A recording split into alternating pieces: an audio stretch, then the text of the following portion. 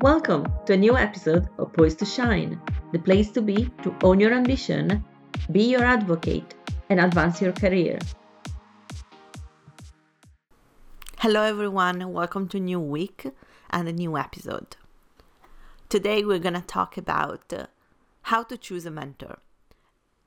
What's the best way? Why do you need a mentor? And I'll share a few experiences that hopefully will clarify what you need to look out for. And I will share some experience that hopefully will clarify what you need to look for in a mentor. But before we go there, I want to invite you to join my Facebook community, the Confidence Tribe. It's for people like you, ambitious and hardworking, that would really love to level up their career. And if you want Q&As and support and also the possibility to interact with people like you, and you know how much I stress about building allies and building a network that can support you along the journey, well, that's where you are supposed to be. So I hope to see you there, and I'll leave the link below in the description, okay? And now, moving on. So, mentors. Who can be a mentor? A mentor is someone who knows more than you. It can be someone who is simply one step ahead of you. It can be someone who has years and years of experience. But why do you need a mentor? You may ask. You need a mentor because having a mentor is like having all that extra experience at your fingertip. It's like the Google of experience. You can ask questions, you can have open conversation, because a mentor is not supposed to be your direct manager, even if sometimes it could be. But that blurry the lines. Ideally, as a mentor, you want someone who is not directly responsible of your career, but someone who is interested in seeing other people develop. Because the mentor is not going to really gain much from your development, okay? What they will gain is, personal pride, and they need to have some sort of investment in your progress, care enough. Maybe they want to prepare the next generation. They are all about paying it forward.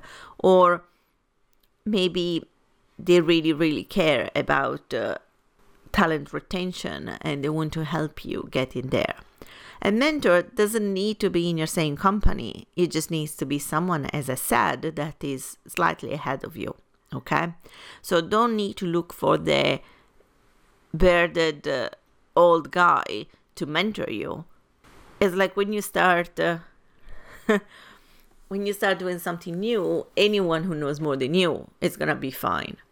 Then, as you progress in your career, as you progress in your journey, you will notice that also your requirements change and that you will need more and more specialized mentors. Or you might have multiple mentors for different things. When I was working in corporate as a manager, I was mentoring other managers that were at different phase in their career. So I could help them. But I was also mentoring highly promising employees that wanted to become managers. And for them, to be honest, I was very selective on who I took in to mentor. I didn't want to, waste my time with people that weren't going to implement, or I didn't want to waste my time with people that honestly I didn't think had it in them to become great leaders. So just remember that when you approach a mentor and you ask them to mentor you, it's not a given. Understand that if they do it, they're giving you their time and their experience basically for free.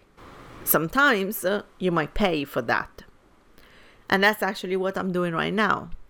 The reason why I was thinking so much about the mentor is because I was looking really for one that fit what I needed. And so So what are the 3 areas that I've been looking into in a mentor? So first of all, the area of expertise. I already mentioned that before, but you do want someone that fits what you're looking for. So for instance, right now, I need a business mentor way more than, a leadership mentor. And for you, might be a different thing. Maybe you're trying to, fast track your medical career. Maybe you are trying to fast track your medical career. So you do need someone who already has been, ahead of you, ahead of the game, and knows what moves you should be doing now. And that comes the second point, which is communication style. Don't underestimate this part, because I found some great people, great mentors that could fit the bill for a lot of things, but unfortunately their communication style is very different from mine, and I wasn't able to learn from them, and I wasn't able to learn as much and connect. And that's such a shame, because when you don't connect with someone, it's extremely difficult that it will be successful as experience. So what you need to do is make sure that your communication matches. Make sure that you can learn from this person. And that's why you should always have at least one conversation with your potential mentor, a one-to-one, face-to-face, online, but something like that, to see, is this person, getting through to me? Am I hearing really what he or she has to say? And that's key. And that really, really is key. And then the last part, it's about clear boundaries and expectations. Too often we jump in a mentorship, especially if in the same company, in the same group of friends or anything like that. And there are no rules, but actually there should be rules. For instance, you should have specific rules about what type of contact you can have outside of your normal meetings. And maybe there will be expectations of you implementing specific steps that he asks you to do. Because, of course, otherwise it's a waste of time, yours and hers or his. So that's not something you want. Another thing about boundaries is the fact that a mentor, as part of the mentorship, really will share with you some experiences, and you will share with your mentor as well some of your challenges and needs, and those should all be private. They should not be broadcasted unless they clearly state that that's fine and that can be done. And the same goes for you. You should expect that every conversation you have is private. But you will not get that unless you clearly state it. And look, you might need to look around for different mentors. And as I mentioned, if you need one for leadership, it's going to be very different from one who is maybe specialized in project management. Because that's something that they might know. That's something that they might know, but it might not be their strength, or it might not be something that they are interested in mentoring. Because we love mentoring about things that are our passion.